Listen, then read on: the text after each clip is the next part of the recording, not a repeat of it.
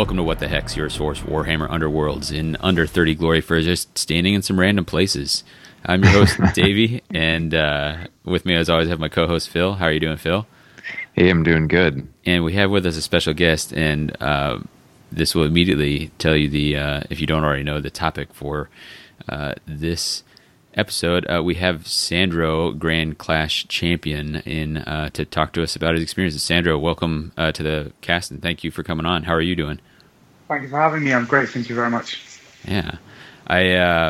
We are going to break down your deck, talk to you about how you came to it, and talk about your experience at the Grand Clash. Will be kind of the focus for what we're doing. If anyone wants to get in touch with us to ask any follow-up questions or such, you can get us at WTHcast or whatthehexcast@gmail.com.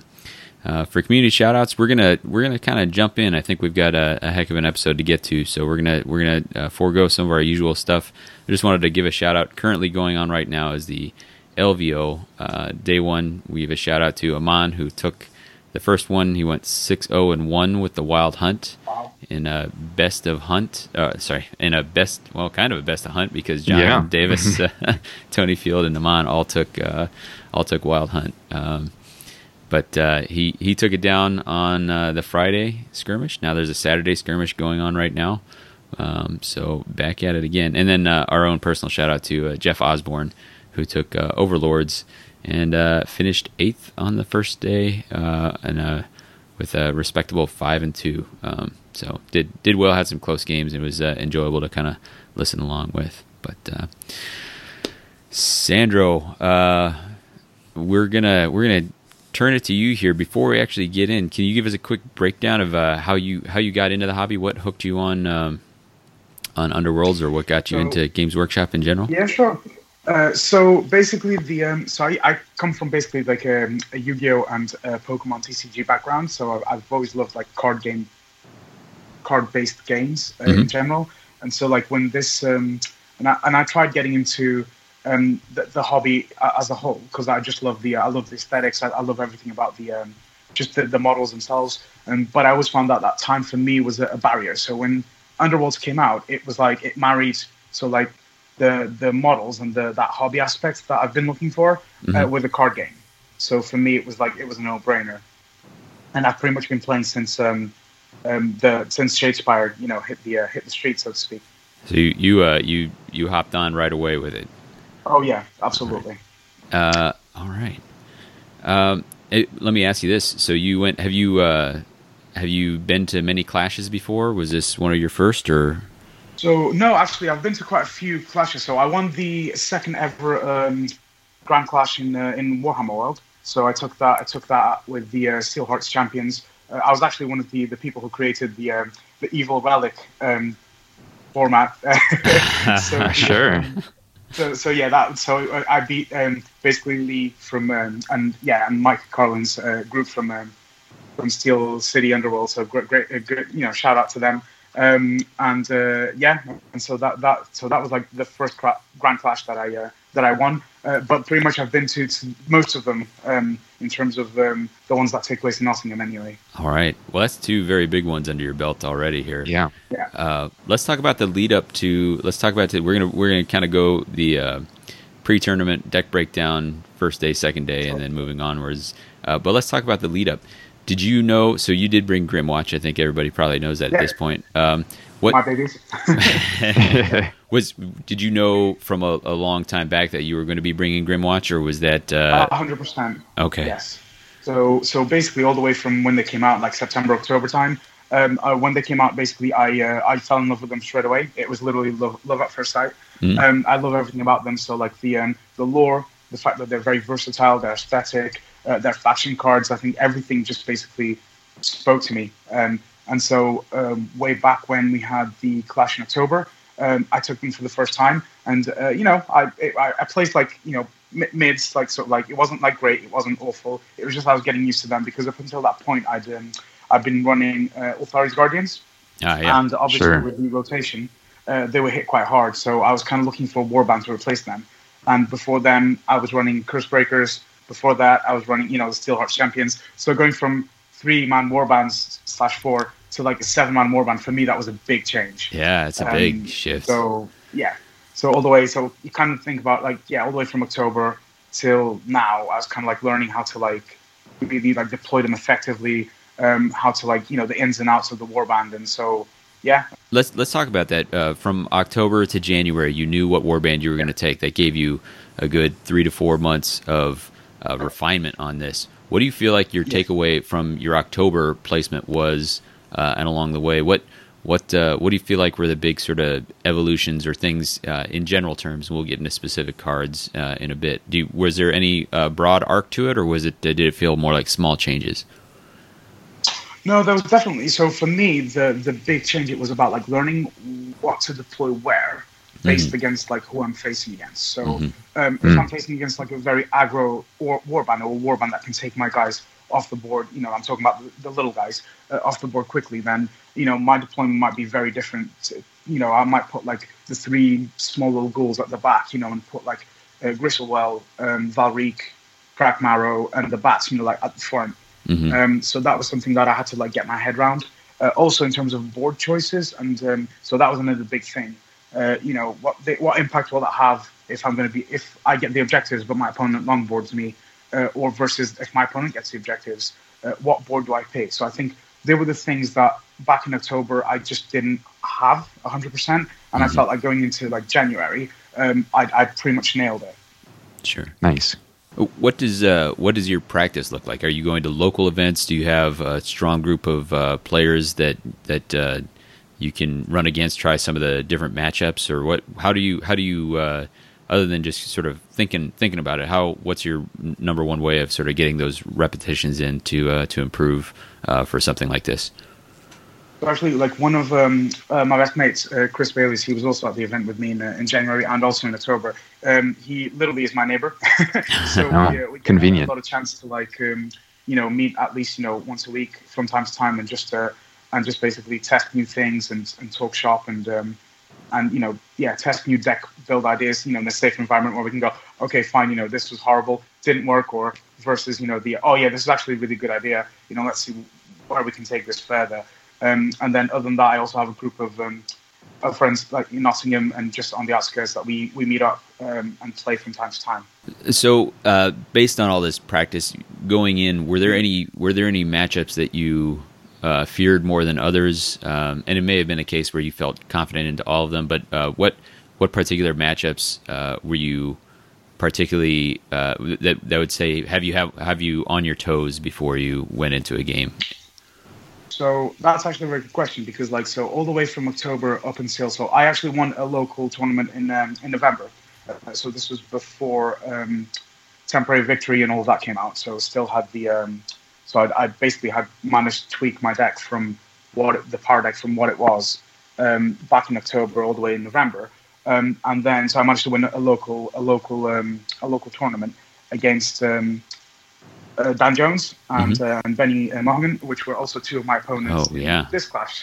So very good players. So what that taught me was the fact that so Thorns is the kind of matchup where you pretty much back then you toss a coin and it was like you either win or you lose. So I was going into this one thinking, okay, so we've obviously Thorns were hit pretty hard with the FAR list, you know, the Forsaken and Restricted list. And so I was like, okay, so in my mind, I was like, okay, is it still going to be a 50-50 coin toss-up, or, you know, am I going to be, you know, more in control? So that was definitely one of the matchups that I was, you know, kind of like wary about. And then the other kind of matchups, it was like aggro warbands, because obviously they've got the resilience and the strength to take your guys off the board, and also stopping you from inspiring. So things like, I was thinking of like Iron Souls Condemners, Maegor's Fiends, if anyone brought those kinds of warbands, it was like, okay, so what's that going to look like in those matchups? And then the wild card for me was Lady Harrow's Mournflight, because I'd heard, you know, a lot of people going, oh, we're going to take these. They seem to be really good. They're kind of like an aggro flex warband. So like they're kind of like the Grymwatch, but, you know, whereas the Grymwatch do the objective placement really well, the Mournflight, they can do that, but they can also come into your field and do heavy damage if they need to. So that was for me, that was like the wild card that I was like, okay, so how's that going to look like? And in preparation for the event, actually, my friend Chris was actually running them. So for like a whole week, I got to test my Grymwatch versus them. Oh, nice. And find out like all the ins and outs. And it actually paid off a lot in the tournament because I ended up playing. That was like the most common matchup that I went up against. Yeah. I know you mentioned that you thought that the changes from the FAR affected some of the matchups you were worried about. But did it affect your style in any way? Were there any significant changes that you had to make when that came through kind of late? I mean, obviously, yeah, I mean, so keeping guessing was a big blow for a lot of warbands, but actually, and I originally thought that it was a big blow for the Grymwatch, but in hindsight, I didn't feel that because I actually felt that I had good replacements or good substitute in this case for all the cards that were hit. Mm-hmm. So I was able to actually quickly like adapt my, because I was playing a flex. So my deck, I mean, you've seen the list. It's pretty much a flex objective playstyle. So I was able to basically adapt that very quickly with cards that are still available and that aren't restricted or forsaken. So I think that So I didn't feel like for me particularly in my playstyle, it was hit as hard as for example Thorns. Because before, I mean, Thorns, the fact that you're able to just go, I score temporary victory by activating Varklav, and I also score Scrum, and I also do all these other things and get onto the field and apply a lot of pressure. So I felt like it slowed the Thorns enough to make them no longer, a tidal wave that comes and you can't just stop them. That's a really interesting point. I think it's one of the strengths of Grymwatch is that they have a very deep bench of cards. So as universals become restricted, they often can just look back at their other in faction cards and say, this is just a fine replacement right here. Yeah. Phil, do you have anything else? Or we're talking about the deck now, and we've taken a peek at it, but let's assume that the listener hasn't, and we'll if unless you got anything, Phil, we'll start breaking it down. Yeah. Well, I just had one other question of just like what was your sense of the overall meta in your area at that point? Did it reflect and did your sense of that meta reflect what you saw at the Grand Clash? Because I think sometimes we get some conversations of like we're starting to get into sort of almost like a rock paper scissors type situation, and the fact that maybe the US and the UK meta are actually a little bit different. So I'd be interested to see if what you were expecting is what you actually saw. 100%, yes. What I expected was exactly what I saw. I expected a lot of Thorns. I expected a lot of one flight, and that is exactly what I saw in the events. The things that I was a little bit surprised by was the curse breakers, because there was there was quite a number of curse breakers that qualified for top 16. And they're still good and they're still great, which I think is amazing because I really like the warband. So the fact that Magic isn't dead, I think that speaks volumes for the fact that if you put enough time and effort with any warband in any meta, you can pretty much do well. Mm-hmm. Sure. So I think in terms of the meta here, from what correct me if I'm wrong, but over there it's kind of like more aggro. Certainly, that is the perception. I haven't this. Event this weekend is kind of our first big one, I think, since some of the latest big changes. So that's a reception, and I think after this weekend that's happening right now, i.e. a week ago when people are listening to this, that'll kind of been the litmus test to see if that theory is correct. Okay.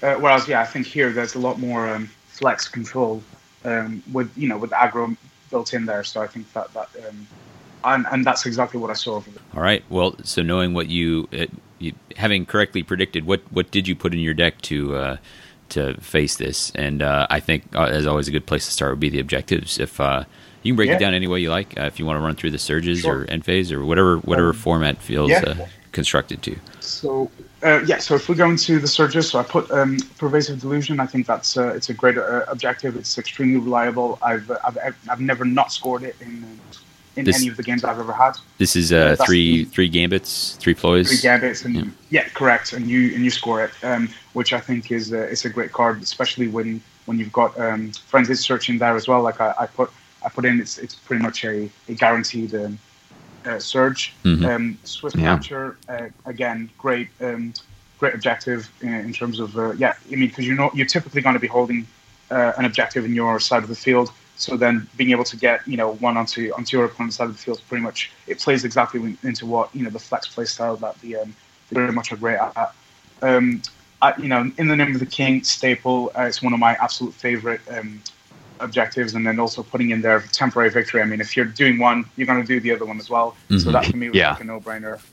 And then my absolute favorite surge is the Shifting Madness. Because again, it's one of those that it can be literally my opponent makes an action, and and I'm going to just score this because they didn't target the guy that was on the objective for that particular turn. So it's it can be it's set up properly. It's a really easy surge to score. And then the new addition to the deck was obviously Gathered Momentum. So from what I had in my deck before, I had Calculated Risk, and obviously I got rid of that for Temporary Victory because again, for me that was a no-brainer. 2 Glory surge is great.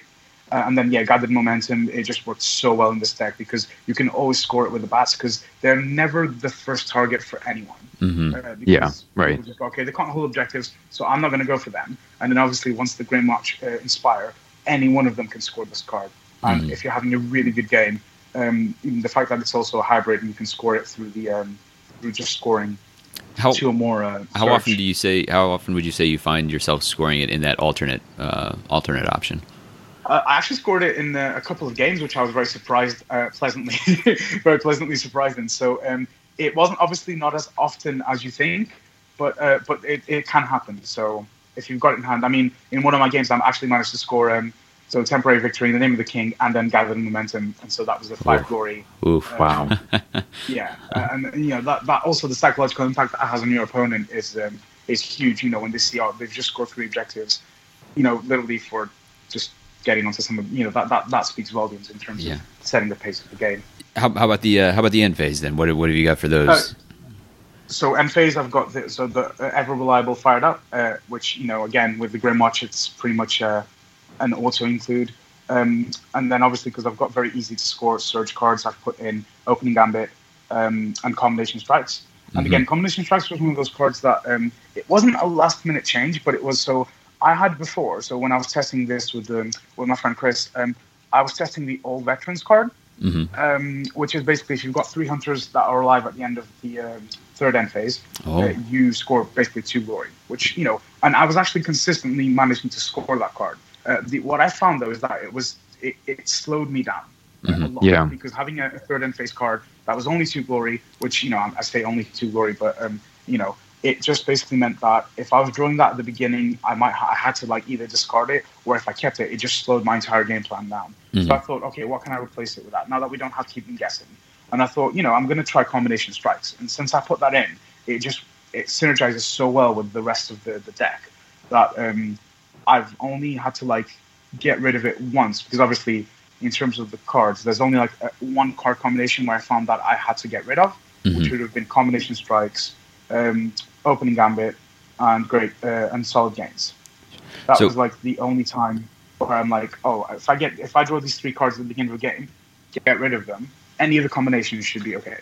Yeah, and that's it. I mean, the risk of Combination Strike is if it gums up your hand. You have a deck that basically none of your surges depend on a dice roll. Somebody like Thundrake's Profiteers, who've traditionally used that to good effect, particularly obviously when there were more surges available, they still have some that require, Headshot requires the crit to show up. If they have, Death from Afar that requires a successful kill, so those can get gummed up by the dice rolls. Yours are the only way you can get gummed up is by card draw, and you've got a very reliable way of scoring that. I can't imagine there's too many times when you draw it outside of your opening hand where it's ever been a problem. Yeah, correct. No, absolutely. And then obviously cards like Supremacy, Path to Victory, they're just staples in there as well. So I think it's kind of I was actually very proud of the objective deck because it all just flows very well.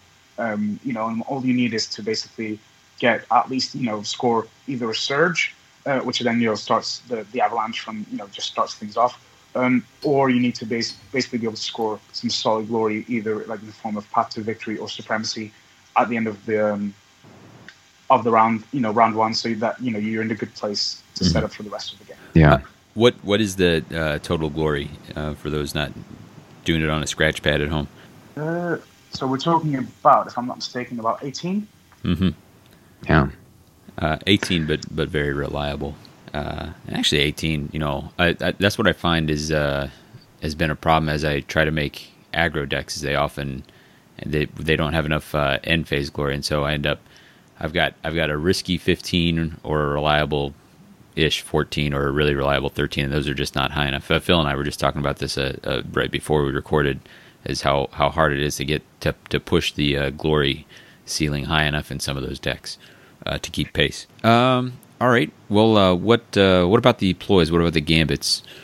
So I actually divided them into two sections. So I've got my what I call my push or setup gambits. So I've got like pack advance, falling visage, distraction, sidestep, and center of attention, which is all about me either scoring my my surge, or my objective play, or about me positioning myself to get into my opponent and start slashing and hacking.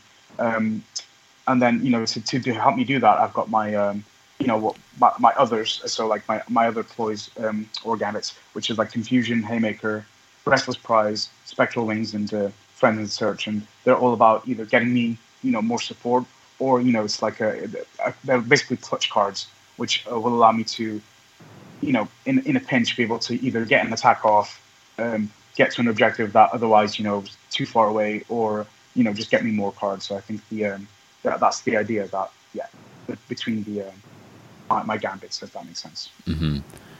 Confusion. Yeah. I will say, as somebody who's played against Grymwatch often enough, I am most fearful, of many things, but I would say when I know they have Confusion in there, it's soul crushing, because one thing I often like to do is I'll just stand on an objective, and then I've got, at least I can say that one they can't take without striking me off and having the push card. But here, you don't even need to do the first. You can just have Confusion. You just have to get close to me, and then you're going to steal it from me. So those that I find that one particularly backbreaking and not always included. Yeah, that's true. I think what I really like about Confusion is that it literally came out way back with the Shadespire core set, and it's now become a card that's just so good. I mean, I remember a time where virtually you wouldn't see Confusion, not really, in any competitive deck, and now it's just for certain decks, it's almost like a staple. So, and I think that's great. Definitely. That depending on the evolution of the meta, you can have cards like that become extremely useful. Yeah, I can remember a day, I would say it was just in the very first few weeks of Shadespire, when it was Iron Skulls and Sepulchral Guard, Reavers and Steel Souls, or Steel Hearts, I should say. And my mental math was that in every deck I will include Sidestep, Distraction, and Confusion. And then, slowly some of those had to step away. But I love that they're sitting here in your deck. So they come back around again. Okay.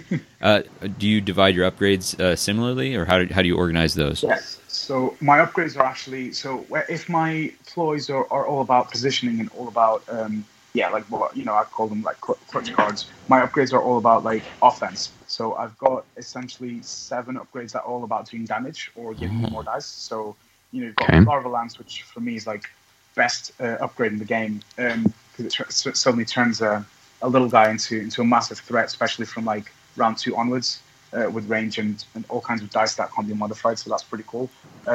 Heroic Vision, again, is a great card to just give the Grymwatch extra dice, and you can give it to any of them, so that's pretty sweet. Seized Weapon is my favorite faction-specific weapon. Heartbreaker. So good. I mean, in one of my games, and it was actually against Freya, day 1, fourth. That was my 4th game. I actually managed to take one of the Curse Breakers off the board in the end phase by upgrading Seized Weapon to one of my guys, doing one and me going, and I score 1 glory, thank you very much. And it's just such a good card. Yeah. That I can't. And also it counteracts Crown of Avarice, because again it's not a gambit, so you can get that cheeky kill. Obviously, Tome of Offerings, Trophy Belt, just for the extra glory, and the fact that you've got so many targets in your warband that you can give that combination to. That's pretty cool as well.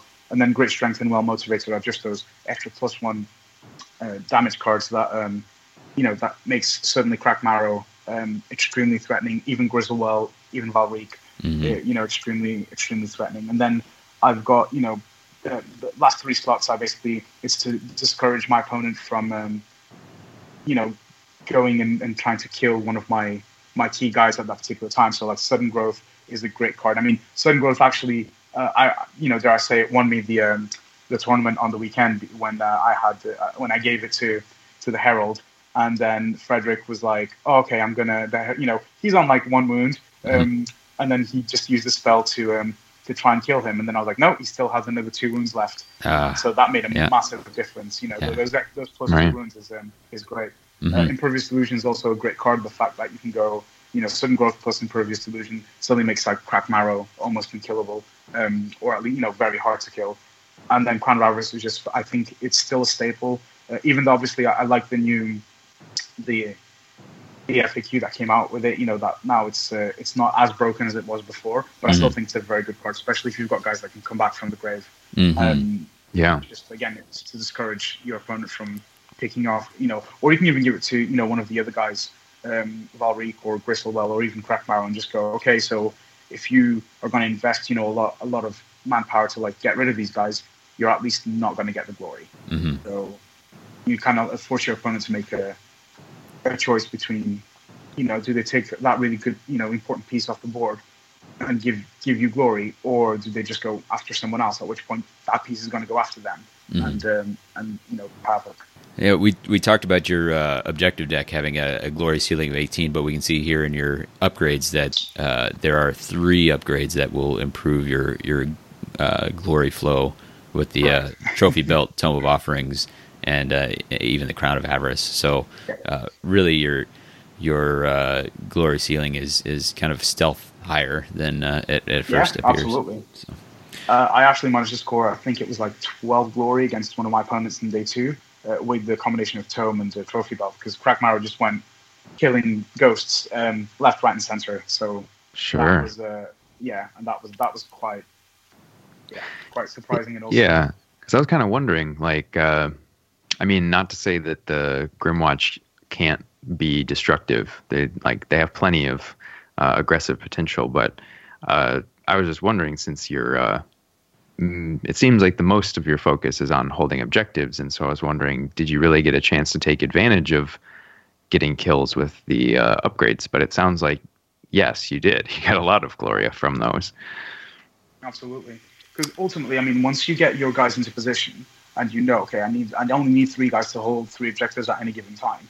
What do you do for the rest of the game while you go and kill stuff? That's what the power deck's geared at. It's geared towards. So if the upgrades are very offensive, whereas the gambits are very sort of like disruptive in that way, if that makes sense, because you can use them. So there was also like one of my matches. It was actually really cool because it was against Dan Jones around game 3, and he had like 3 of his Thorns of Briar Queens around my bats, and so I was like, I had this sidestep in my hand, and I was saving it up until that point. None of them had inspired, so they were going to inspire in the next activation. And so I kind of had to make a choice. Do I play sidestep to try and get one of my guys onto an objective to score some glory, or do I deny him the inspiration? And actually, I chose to deny him the inspiration. By doing that, it basically shut down his next strategy. I actually saw that he was quite surprised. He was like, "Oh, chapeau!" He was like, "Oh, okay, so I'm going to have to do something else here." And I think that I think the fact that you can play, especially with pushes, you can play them in a way that it's either disruptive or it's geared towards you getting objectives. It's super important. I mean, my friend Chris always says, like, in a meta where objective plays is so important, push is king. Right? Yeah, so definitely. I think that that's why I geared my gambits that way. That makes sense. I know that when I play, especially in game 2 or 3, I'll be trying to count the pushes that I'm aware of, and just kind of keep track. How in danger am I of the board state changing suddenly from those pushes? Yeah, I agree. I mean, I think they've always been strong. It was it was our very first episode was about pushes, but I think in this even more so than before. They're pretty spectacular. Before we jump into your games, there's one thing that I think I'd like to just touch on, and that is talking about board placement. As far as going to this, did you have? I'm sure there were things that would change for depending on matchups, but your preference. Let's say if the choice was yours, would you be taking the 3 objectives, or would you be setting diagonal, or how would you be making that decision, and what would factor in? It very much depended on like what warband I was going to face against. So for the norm, I would always try and get the 3 objectives, just because to make the for example swift capture a lot easier. You'd want to put like 1, so I'd put like 2 on my side and then like 1 towards my opponent's side as close as possible to me. Because if I did draw into swift capture, I'd want to be scoring that as easily as possible. But it kind of against like thorns, I definitely want the boards, because they can come to me. I won't let them be scoring temporary victory or anything like that so easily. Against aggro warbands, I'd probably so for example, if I was going to go up against Maegor's Fiends or the Iron Soul Condemners, I'd probably give them the boards. I mean, luckily I didn't go up against them, but I'd probably give them the objectives and set up long boards, or try and mitigate the threat range, if that makes sense. And then it was pretty much so. For example, against if I was facing off against a warband like the Mournflight or Thorns, I'd always try and pick a board with no lethal hexes on my side, and with as much or as little, blocked hexes as possible, so that I could get my guys onto the opponent's side of the field as quickly as possible. Sure. So, which I'm very happy, because I got to use a lot of the Shadespire boards against those kinds of matchups, because they just worked really, really well. But it sounds like you, and this is something we think is fundamental. I think it sounds like you had the ability to have a good game plan, whether or not you had control of the objectives or the boards. You might have a particular preference in a matchup, but it wasn't a deal breaker if you didn't get the one or the other. Yeah, correct. Yeah, absolutely. I think that's crucial, especially when you're going into a tournament. You need to be able to go, okay, so what boards can I play, when? Also, you need to be like I was very wary as well, for example, of being long boarded. So I'd always pick boards. So if I got the objectives, I'd always pick a board with 3 to 4 on one side and 3 to 4 on the other side for placement. So I could always get my guys onto my opponent's side of the board quite quickly if I needed to. So I think and it's important not to, because some people obviously everyone will have their favorite board, but sometimes you have to give up that favorite board, to pick something else that's more appropriate for that playstyle in that particular time. Sure. Yeah. Makes sense. Phil, do you have any more questions, or should we jump into the games here? I think we can get going on the games. All right. So, Sandra, what we'll be looking for you is you give us, if you can remember a player name, but give us the warband you matched up, and then kind of an overall sense of the game. As we get into some of the day 2, we may get more detail, but be as if you think there is something particularly notable or particularly interesting. That's what we're going to focus on. So we'll get a warband, a result, and highlights. But coming in, first game of day 1, what were you up against? So I was up against Benny, which ironically enough, it was him versus me, in that store tournament back in November for the final game. So it was kind of like revenge, because we were playing both the same warbands. He was playing Cursebreakers. Sure. I was playing Grymwatch, and it was I managed to get a 2-0 against him in the round the whole of the first match. But what was notable about that is in game 1 he was very unlucky. And it's important to state that, because I remember he literally after activation 1 he tried to inspire Amis, he didn't. He tried to cast Abzot and Making, that completely went awry, and so I was like, okay, so luck was on my side game 1. I think game 2 it was a lot more balanced. So in terms of because game 1 it was 18-8 to me, game 2 it was 19-17, so it was a lot it was a lot more balanced. But it was the fact that being able to pick off kills with so again in game 2 I actually lost Crack Marrow very early on, which put me in a tough spot. But then again, I was able to adapt quickly and get Griswold and Valerique to get in there and pick off a lot of kills with the Trophy Belt and Tome of Offerings, which basically balanced out the glory difference at the end. But yeah, I think for me, Benny's a really good player, but I think the first game would have been very different if some of his spell rolls would have gone off, how he wanted them to. So yeah, I have definitely played that game against Benny, where at the end of 4 activations, he's cast 1 spell despite 7 or 8 attempts or so. So yeah, harsh, super harsh. But yeah, so I think that was like game 1. Game 2, I went up against a good friend of mine, Brian Kelly, as Mornflight. And that, I think it was, again, I was very lucky in terms of, because I'd practiced against that matchup nonstop for a whole week. I kind of like, it comes to a point where I was like, okay, I almost like knew what they were going to do before they were doing it. And, just because they, okay, so they're going through these 2 objectives, they're going to probably score, fleeting memories, or, they're going through a block text, they're going to end up next to one of my guys, which basically meant, okay, I can almost predict what's going to happen. And then it allowed me to be at a point where I was like, okay, so I know almost that this particular piece might not be in immediate danger. It'll be in danger later, but right now, if they're going to score this X objective, then they'll need to do some, and so it was the fact that I was also able to get some lucky kills, and also some very lucky critical defense rolls that swung the game my way. So I think, again, it was a 2-0. It was 21-10, and then 22-6 in game 2. But it was the fact that I was able to quickly get a lot of glory off, and start killing stuff really early on. And also, Brian missing some key attacks that would have definitely swung the game his way.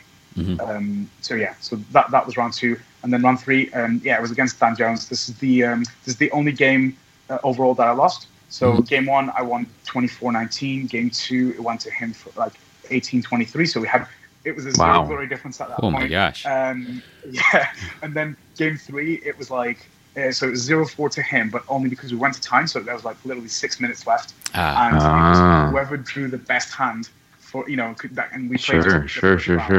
But the thing that I really, really liked was that, and this is for me, the big highlight was, so game 1, it was the fact that, so Dan started off really strong, and he started off scoring, scrum, temporary victory, the whole thing. Remind us, he's running Thorns, is that correct? Thorns, yeah, sorry. Yeah. So he was running Thorns, and it was felt very reminiscent of the game that we had back at Tritex Games back in November. And what I really liked was the fact that I was able by turns 2 and 3 to score very big and to take that game back. Because if you started watching our game at the beginning, it looked like he was going to win, like hands down. But the fact that I was able to keep my objectives, wait, and just basically make those plays towards the end of rounds 2 and 3, and brought that back. And then, like I said, he then flipped that over and took momentum in game 2 and took that back. And then, game 3, it was just the fact that, it was whoever had the best cards at the beginning, and it went to him. So, shout out to him. And this is one of the things that I really like about the community as well, because one of my friends saw me at the end of round 3, and Dan and I we were joking. He came and gave me a hug. He was like, good game and everything. And it was just such a nice. So I wasn't even like salty or anything. I was actually it was a legit, like, we ran out of time. He had the better hand. He won. Hands down. It was a very, very good match. He's a very good player. And looking forward to our next match, when Sure. I've beaten him once, he's beaten me now, so it's all about who can get who wins the next game. Well, it's interesting. So Dan Jones is part of the Ready for Action crew. Is that correct? Yes, that's correct. I feel like that crew. I'm sure you folks who play over in the UK are all aware that they have a good stable of players there. I think it gets a little undersold just because it's been a little while since they had a podcast out. They do their YouTube thing, but we know some of the names like Michael Carlin and John Reese. Yeah. But I think I went back and started looking. I'm like, man, these guys have been up there a lot. So yeah. Oh, absolutely. No, Dan's a great player. He's got like a great tactical mind. Yeah. And for me, there was a particular point in game 2 where it could have gone either way, but then he just made he made a charge through one of my guys with one of his like little ghosts. I think it was the headless ghost guy. And then he played like sudden appearance to like bring everyone close to him, and then he just inspired everyone, because he didn't kill my guy, but then he knocked me off the objective and managed to like not only get all his positioning in place, but then also inspire a whole bunch of ghosts. And so I was like, it was just a brilliant move. And I think that he's a great player, and I'd definitely not underestimate him on his worst day, let alone well, when he's had his breakfast. So. So at that point, you're 2-1, but your one loss is you've gone 2-0, and then 1-2, and even that was on just a minus floor. You didn't lose much glory in that loss. So correct. Yeah. So you know that there's still a chance for it going into Game 4. And what did you have there? Yeah, absolutely. And so Game 4, I came up against Freya from the Steel City. Underworld. So I was like, okay, so I'm literally that whole this is the first tournament. That is a murderer's row. Wow, that is rough. Absolutely. I was like, I know every single person I'm playing against, and they're all very good players. So I was just like, okay, this is another one. So I was like, let's see what this and obviously Freya's playing Curse Breakers. So I was like, okay, so and again, it was a matchup I knew very well because I played them for a while, and I know what they can do. So that for me, it was like, okay, so it's just a matter of how aggressive are they going to be? How many spells are they going to cast? And so for me, it was a matter of, yes, I will be putting some lethals next to them. Yes, I'll be putting some blocked hex down the board. So, and again, I was very very lucky that I managed to get some So there were some spells that were cast, some spells that were missed. I managed to also take that that match 2-0. It was 20-15 and then 20-13. And for me, I think the point that I was probably the proudest of, it was like when I'd make certain moves, like for example, I'd upgrade a guy or thinking and Freya would be like, oh, okay, I have no idea what you're doing, or I have no idea why you're doing that. And it might have been something silly as like giving the Herald that was like way back, on the other end of the board, Larva Lance. But then obviously Freya not knowing that I had like Spectral Wings or, some other way for me to get him to the other side of the board to maybe be able to make that attack. So I think it's all about as well like unpredictability, and when you can plan 2-3 turns ahead to go, okay, so if this happens, what's my contingency plan? And so for me, it was very much like that kind of mindset. Every game I went to, I was always thinking, okay, so this is my end game, this is what I want to do, but then if that goes awry, what can I do with the other pieces I've got on the board? What could be like my insurance policy to still be able to get me as much glory as possible? So you walk out of this match 3-1, and the one loss was not particularly bad. Did you feel confident you were making the cut? And at what point did you know that you had made it into the top 16 and we're going to be playing on day 2? So we were using the CPB app. So like at that point, I saw like when my results went up, I was like 11th, and I was like, oh, but then I didn't think. I thought, oh, I might, this is like the preliminary results, and then I dropped like to 12th, 13th, 14th, and I kind of stayed there. But then obviously the app then they hit everything, so we couldn't see anything, and I was like, okay, so if I don't make it to the I was definitely sure that I was like in the top 30. It all depended on other matchups and what other glory difference was going on with other players. So so for me it was all about, okay, so whatever happens, I did my best. I had some really good matches. I played against some really tough players. So whatever happens. And so being able to, and then when my name appeared on the board, and I won the first day prize for the best Grymwatch player, I was extremely happy. I was ecstatic. Yeah. Say something more about it. Were they doing prizes for that, or was it just sort of an announcement? So basically, they did the prizes for whoever placed the highest with the particular warband. Oh, very cool. If you didn't come top 16, that was really, really cool. And that for me, I was like, oh, I'd already won. I'd already won everything in terms of. I was so proud because the Grymwatch are like my favorite warband. So being able to place in the tournament, for starters, being able to play top 16, I was ecstatic, and then winning the best Grymwatch player award as well. That was for me. That was like, yes, even if day 2 was horribly wrong, I know that day 1 was awesome. So I was very happy in terms of of the thing, how it went. Sure. So let's talk about day 2. You're coming into day 2. This is Is this your first time being? Because your previous win would have been on a 1-day Grand Clash. Yes, Is this correct. have you been playing on the second day of a Clash before? No, this was my first second day of a Clash, so that was quite special as well. All right. So, yeah. Who are you? Yeah. So you said you're coming in at the 14th seed. Yeah, correct. All right. So that would put you playing the 3rd seed probably. And who is that? So that was that was Bart. So that was Bart's. So I played against Thorn. So ending day one, I was thinking, and when I saw which warbands qualified, so I think we had something like 6 Thorns, which is almost half of the of the roster of players that qualified. And so I was like, oh, okay, so chances are I'm probably going to play Thorns of the Briar Queen. But in terms of things that I learned from the first day, I learned that Thorns are no longer that tsunami that comes at you against Grymwatch, and because they can match you model for model. I was like, no, actually, if I stick to my game plan, even if they take the lead in game 1, I can bring games 2 and 3 back. I can bring rounds 2 and 3 back and still win. So that was for me the biggest thing that I took away from in terms of lessons that I've learned. So I played against Bart's Thorns of the Briar Queen. And this was, again, game 1, I was extremely lucky. So I won the board both games, which was great because I got to get to set up the objectives.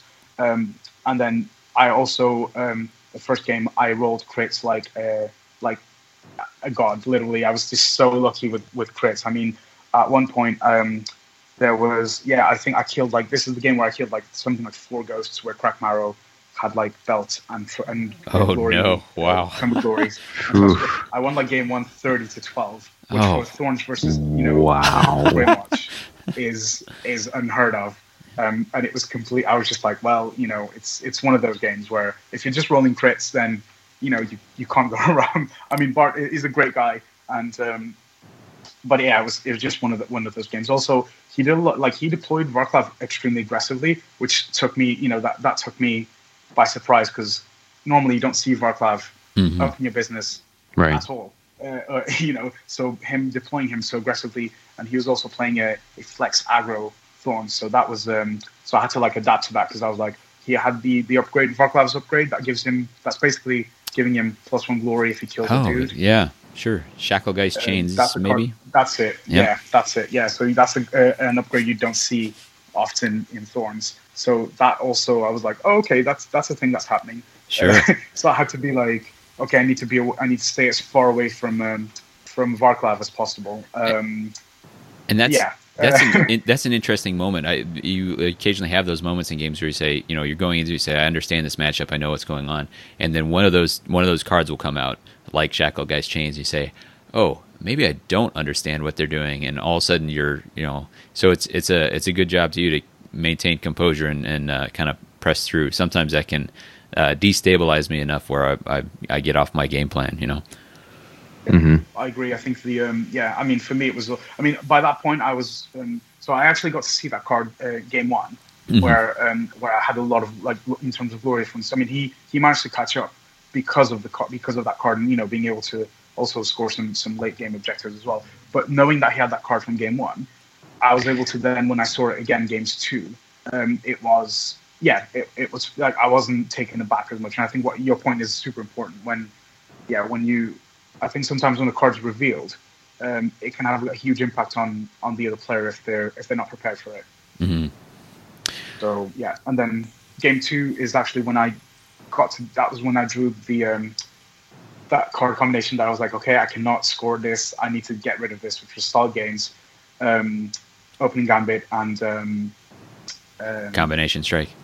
Combination Strikes, yeah, thank you. Yeah. So I was like, well, I'm not going to do anything with this. Get rid of this. But then that allowed me to draw into Name of the King, and then Gathering Momentum, and if I remember correctly, it was the Supremacy. So which was a lot better hand, by comparison. Mm-hmm. So I was like, okay, we're back on, and even then, I still managed to get 21 to 9 on the second game. So even though I discarded, three objectives, that was it was still a good game in terms of the damage. Sure. Interesting. So it sounds like in these Ghosts matchups that Trophy Belt and Tome of Offerings ended up being really clutch because you were able to gain tons of glory without needing it to all come from objectives. Absolutely, 100%. That was the I think that the fact because they have such push, the push factor with them is so important, and you're never going to get rid of Barclay. I mean, unless he's like extremely deployed extremely aggressively, and you can get him off the board, you're always going to be, at a disadvantage in terms of mobility, no matter how many push cards you have in your power deck. So it's all about like, okay, so what can I take off the board when?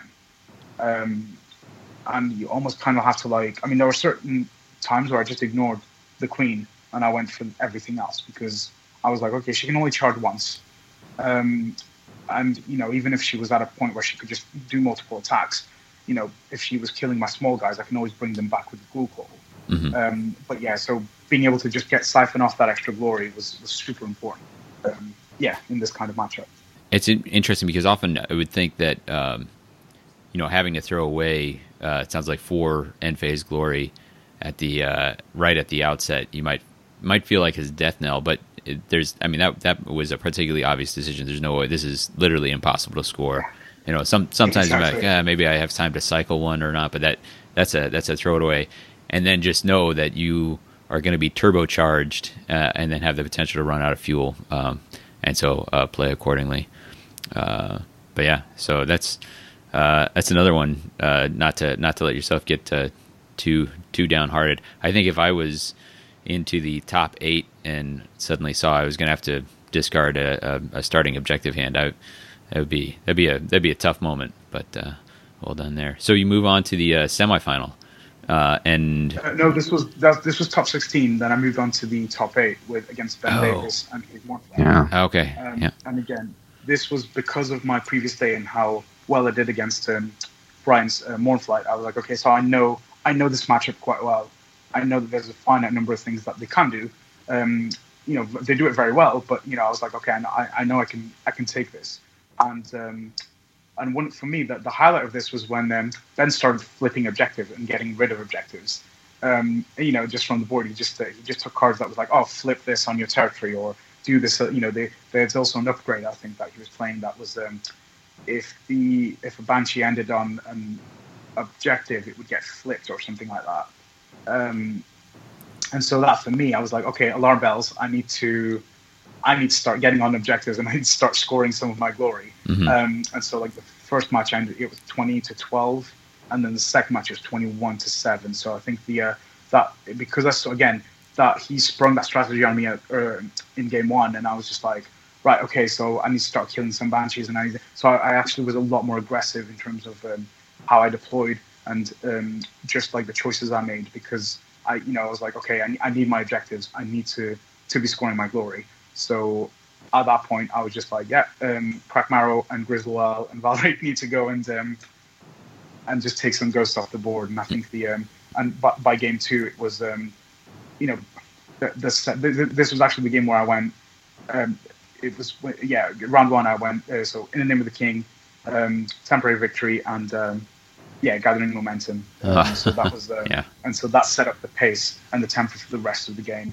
And I think that I definitely think game 1 was a lot more challenging than game 2 in terms of when I went up against that. Just because when you when you saw that strategy, and that was the first time I saw the flipping objective Banshees, and I was just like, oh, okay. That was and also Ben's a very good player. I mean, I've done skirmish. I've been in skirmish tournaments with him where he was playing the goblins way back when, and he completely wiped my Grymwatch off the board. So I definitely was not underestimating him in any way, shape, or form. And then that's when it took me to So after this match, it took me to the semi-final against John Reese. Yeah. And his Mournflight. So it was the third time I was playing against Ladies Harrow's Mournflight, and the first match, it was actually quite tight. And again, it was so John missed a particularly important attack where it would have, because he had one of the Banshees with the Tome of Offerings, which would have given him +2 glory for that kill. And then but he missed that. And then right after that, I missed a Crackmarrow's attack with Belt and Tome of Offerings that would have given me 3 glory for that. So had both those attacks still gone off, the game would have still ended the same way. But it was even closer. It was 18-17. So Ooh. that was Wow. yeah, that was very, very that was a very intense match. And then going to game two, it was 21-15. So again, it was I think game two, because I'd seen his play style. He played very aggro banshees. It was easier for me to go, okay, so I need to make sure I don't give him kills early on. I need to make sure that I'm getting onto my objectives and scoring my stuff as early as I can, and killing banshees as early as I can. So that was and then by that point, when I had my first match against Bart, I never thought, I was like, okay, whatever happens, will happen. And so, but when I was like, oh, I'm top 4 now, and then I was like, oh, I'm in the final now, I was like, okay, kind of like that moment, that surreal moment where you kind of like, you're happy and you just don't believe that you've got to that point where you've gotten. The story so far feels like it's been, you correctly anticipated a lot of what you'd be facing, and so you had a lot of reps against what ended up being some of your most important games. I mean, they're all important, but having those repetitions against Banshees was invaluable, especially when it came to day 2. Knowing the matchup into Thorns, crucial for your day 2 route was improved by correctly predicting what you'd be facing and building to that. And then I would say, to me, it sounds like if we've talked about it before, if you are playing against someone like a John Reese or something like that, on the one hand, you played a bunch of very excellent players that they're known names and such in the previous day, and so that gives you a little bit of extra confidence. But if you play against the John Reese, if you play against an Amon, or play against the Sandro, everyone's got to play the game, and they can, they may make a mistake, or the dice may not go their way. So you just got to play the game in front of you and not worry about who it is so much as the game itself. But you got to be feeling good. You're back into the finals now, so. Yeah, absolutely. Yeah. And it was and again, I know Frederick from the ETC route, because I actually went to Serbia last summer to partake in the ETC, so for Underworld. So that was so again, I was no stranger to Frederick, and I actually got a chance, because I finished my match against Reese, John Reese, quite early. So then I got to watch Tommy face off against Frederick, and to see a lot of the because they were actually playing on stream then, and just seeing that the curse breaker dynamic and how aggressive he was being, that prepared me sort of like kind of like mentally going into his match, going, okay, so he's going to take no prisoners. It's going to be one of those tough finals where and when we ended up like sitting down facing off against each other, for me the crucial point, and it was right at the beginning of the game, it was when he'd actually placed Stormsire in a corner, because I remember this moment. He won and then I just went, okay, fine, I have a glory that I can spend. I've got Grizzlewell. I am going, I played Haymaker. I was like, I need to get this guy off the board. I need to get Stormsire off the board, because he is by far the biggest threat. Best spellcaster, he just needs to go, and doing making that charge against a trapped Stormsire, getting the 3 damage, right off the bat, and then being able to go seize weapon and take him off the board. That was huge. And that was that was, for me, that was a turning point in game 1. And then by that same token, the fact that it just set the tempo for the rest of game 1. And then but then he managed to make, because he's a really good player, he managed to bring back the game in game 2, and where I found myself, I was like, okay, so there's not much I can do here. It was just by that point, I think we ended the match with I had 3 guys left on the board. He took Crackmar, he took all the big threats out, and there was just nothing I could really do. And then going into game, so it was all about, okay, so we're just going to forget game 2 ever happened. Let's just go, into game 3 and and set things up. And I think, again, being able to, again, positioning was very key there, because especially right at the beginning, when I was able to stop him denying me the inspiration in game 3, that for me, that was a crucial moment where I was able to go, okay, so I'm going to use distraction, bring, I think it was either Amis or Rastus, next to the bats, and then I was like, okay, Crack Marrow's doing all kinds of damage, and I'm just gonna spend activations to attack and get this piece off the board. Because the moment that happened, then I was like, okay, he wasn't able to stop me from inspiring, and then that I think and also the final charge with Crack Marrow into Stormsire towards the end, making him also use all of his power cards, all of his spells to get rid of the Herald, to then just bring the Herald back, make that charge, so whatever happened, I had a contingency plan to be able to secure me that final victory. Yeah, and that was it. You were the champ. So, to your name, how did it feel? Are you still basking it, or are you already thinking about the next thing? Well, I'm still. So I felt incredible. It feels, obviously incredibly good to be able to take the trophy home. I'm already thinking, like what May is going to bring, because I think there's going to be another Grand Clash in May, if I'm not mistaken. So I'm thinking, obviously looking forward to the new warbands. When they come out, what cards they might bring. How they're going to slot into the Grymwatch. Because I definitely want to stick with them. They are like my favorite warband for now. Mm-hmm. And yeah, it's just been great. It's been absolutely a ride so far. So we've got a couple follow-up questions then. So you did play on the stream. What was the experience like playing on the stream? Was it would you just play your game, or was it were you aware of it? So I was actually I wasn't as aware of it as I thought I was going to be. So because obviously back when I won my first Grand Clash, it wasn't streamed back then. Mm-hmm. So I'd never had the playing on stream experience.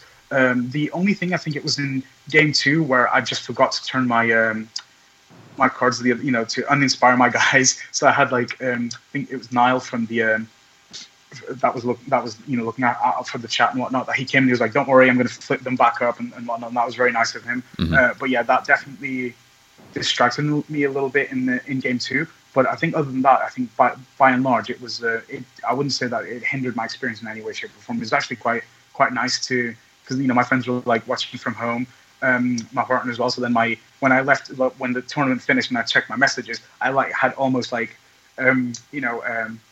a breakdown of everything that happened on the stream, which was very nice. But so that was quite that was quite a good opportunity and a good experience as well. Mm-hmm. It was I got to watch almost all of it live as it was happening. It's very exciting you're in the chat there. I remember the Stormsire losing his arm to Gristlewell. Yeah. Gristlewell, yeah. That was a moment where everyone, you could see the Gristlewell charge coming. Everyone's like, oh, he's got a glory to spend, and so it made for a pretty fun spectator sport. So cool. They're steadily improving. I think there's some changes they can make in how they show it, but I think they've got something there if they can refine it. Phil, you got any questions? Yeah. So I guess just as a kind of a quick recap, what were some of your takeaways overall from the tournament, and what do you think you can apply from this one going forward? In terms of takeaways, I think that I like that the meta's at a state where I wouldn't say like any one particular warband is king. I think it's a matter of, I think, positioning is ever more important now than it ever was. And again, for me, the big takeaway it was knowing your matchups really well, trying different warbands, learning how they play, because that literally sets you up. Like, there's nothing worse than you going to a tournament facing off against a warband that you've never played before, either with or against, mm-hmm. and then you just don't know what to expect. So I think for me, a lot of it was predictability, and a lot of it was just knowing what my opponent's going to do, and mm-hmm. then just planning ahead. Mm-hmm. And I think the fact that I took the Friday, I literally, because there was a skirmish event there as well, I decided not to go. I decided to just stay home, rest, just make sure that I was mentally, physically prepared for the next day. Mm-hmm. I think that for me was key, and then just try and enjoy yourself, because I literally, like, honestly, obviously I wanted to get to the final and win, But I went there just going, I'm going to go with my friends and enjoy myself. And I think that's the most important thing. Just have fun. Don't get bogged down by the pressure, because I think that can get to some people. And I think just as long as you're having fun, win or lose, that's the important thing. Fair. Let me ask you this. So you had 8 matches. 6 of them were 2-0 wins. Is that correct? Yeah, that's correct. And then 2 of them went to three games, and time became a factor in one or both, right? Did the final ended after 2 or? Yeah. Final ended, but the good thing about the final was that because literally it was just us there. So it was, we managed to just get we actually managed to play throughout the whole round, which I'm really happy for, because I win or lose, I would have, it wouldn't have felt right, if we hadn't been able to finish that final game. Well, but what is your thought? Do you think 90 minutes is enough? Do we need to take a look at increasing game length, or would players just take that much longer and fill up the available time, based on your experience and then maybe seeing what was going on around you as well? I think the thing is, obviously, if the game is going well for one particular player, then obviously 90 minutes is more than enough time, because all you need is to win 2 games and that's it. Now, speaking objectively and having experience, so a game lost because of time, because ultimately time was a big factor in my third game against Dan. I think 90 minutes might not be enough. I think I would definitely look at, extending it, even if it's something as silly as like an extra 15 minutes. That might be ideal. I think sometimes it's especially if you've got if you're playing 7-man versus 7-man warbands, there are just so many like tactical decisions you need to make. That it's that sometimes 90 minutes is definitely not enough time. Sure. And we're talking about matches where there's 2 players who clearly know the game extremely well. We experienced on the much smaller scale with our local event recently. I ended up just extending the rounds quite a bit because we had so many new players, that they were taking much longer than 30 minutes per game. And we'd get away with it sometimes, or there'd be a round where everyone went 2-0 one way or the other, but then we had a game or a round where there were a bunch of 2-1s. And so I think what we're seeing is that whether you're a new player or a very experienced player, there's the potential for 90 minutes to be awfully constraining. So it might be something to look at, although it's a logistical challenge, I'm sure, for the organizers. Yeah, absolutely. We know you're sticking with the Grymwatch. Looking forward to seeing the Universals. We've kind of talked about your thoughts on the meta. Phil, we got anything else to wrap up with here? Or? Not really. I guess I kind of wanted to circle back on some of the meta stuff, just in terms of how you feel the overall warband spread is represented, and how do you feel warbands are balanced between each other, and then where do you think that will change as we continue to fill out season 3 here? At the moment, there is definitely, especially with the latest Forsaken and Restricted list, it balanced the meta a lot more. Before, it felt like aggro warbands didn't have much of a chance against some of the objective play style. But I certainly felt like where it stands now, you can play. I think flex is definitely the way to go. In my personal opinion, I think that it'll be interesting to see like what the Hawthorns, I think that's what they're called, hand trappers, and the Nurgle boys, what they bring to the table. Yeah, so I think that there might be some very interesting mechanics there that we just don't know about yet. So I'm very looking forward to seeing how they match up against the Grymwatch and against the Thorns, because I feel like they're like 2 of the they're 2 of the warbands to beat at the moment, alongside Curse and the Banshees as well. I think they're for me, I think they're 4 of like the strongest warbands at the moment, for different reasons. I think that I'm actually very happy that because the Thorns, it's very interesting because obviously they're them alongside the Curse they're the core warbands from the Nightfall set, and then I remember the Thorns were very good when they came out, and then they kind of trailed off a little bit, in terms of like people just weren't really playing them. They weren't really represented that well in tournaments, and I'm really happy to see that with a simple change in terms of like objective play, or with a simple change of just universal cards coming out, that a warband can become really really good again. And so I've got I'm hoping one day I can go back to Lars Guardians and Yeah. and making them extreme, making them competitive again.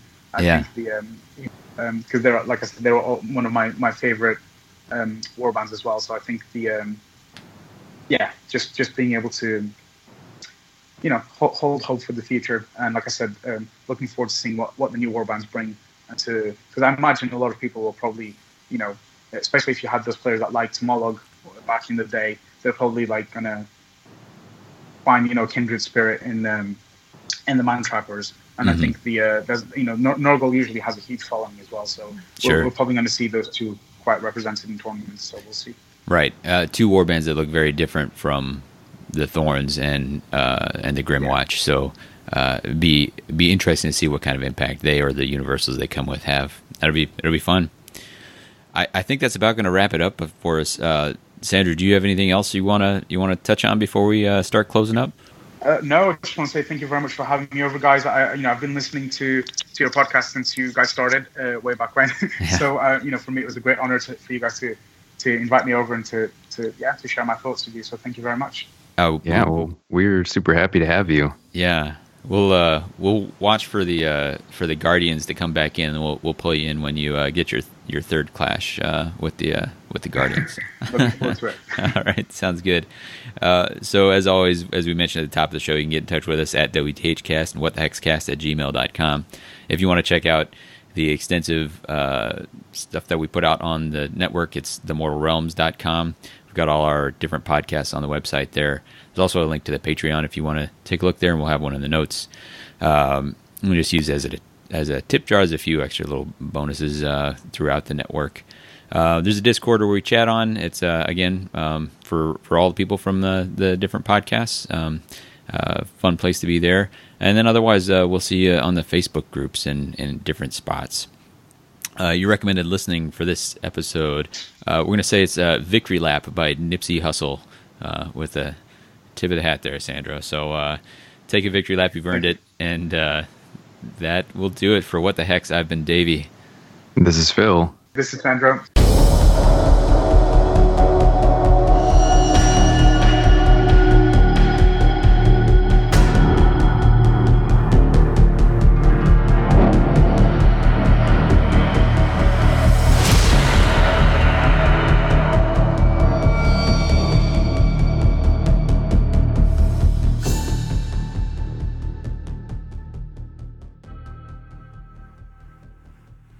And then Sandra, if you give and this is Sandro. Yeah.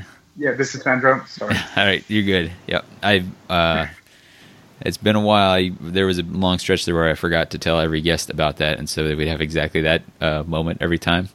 And this one, I returned to my old form and did that. So I'll briefly interject with a story of my own. You talked about having the game look like you're going to lose in that in the first game of the match, correct? I was on the receiving end of that. I recently, this is a shout out to Matt, aka Pastor, on Discord. I went into round 3 of a game against Grymwatch. I was up 17-4, and during his round, he made one charge with the Duke. He drew a card, he put a fighter on guard, and he moved a fighter, and he outscored me 16-2 in that round, and won it 19, or he won it 20-19. So that was my version of that, all looking like, oh, I there's no way I could lose this. This looks in the bag, and then being the person getting dunked on in the poster. So I'm glad for Dan that he could rebound from that. For me, it was the game 3 of the match. So all I had to do is sit and ponder what all went wrong. But anyway,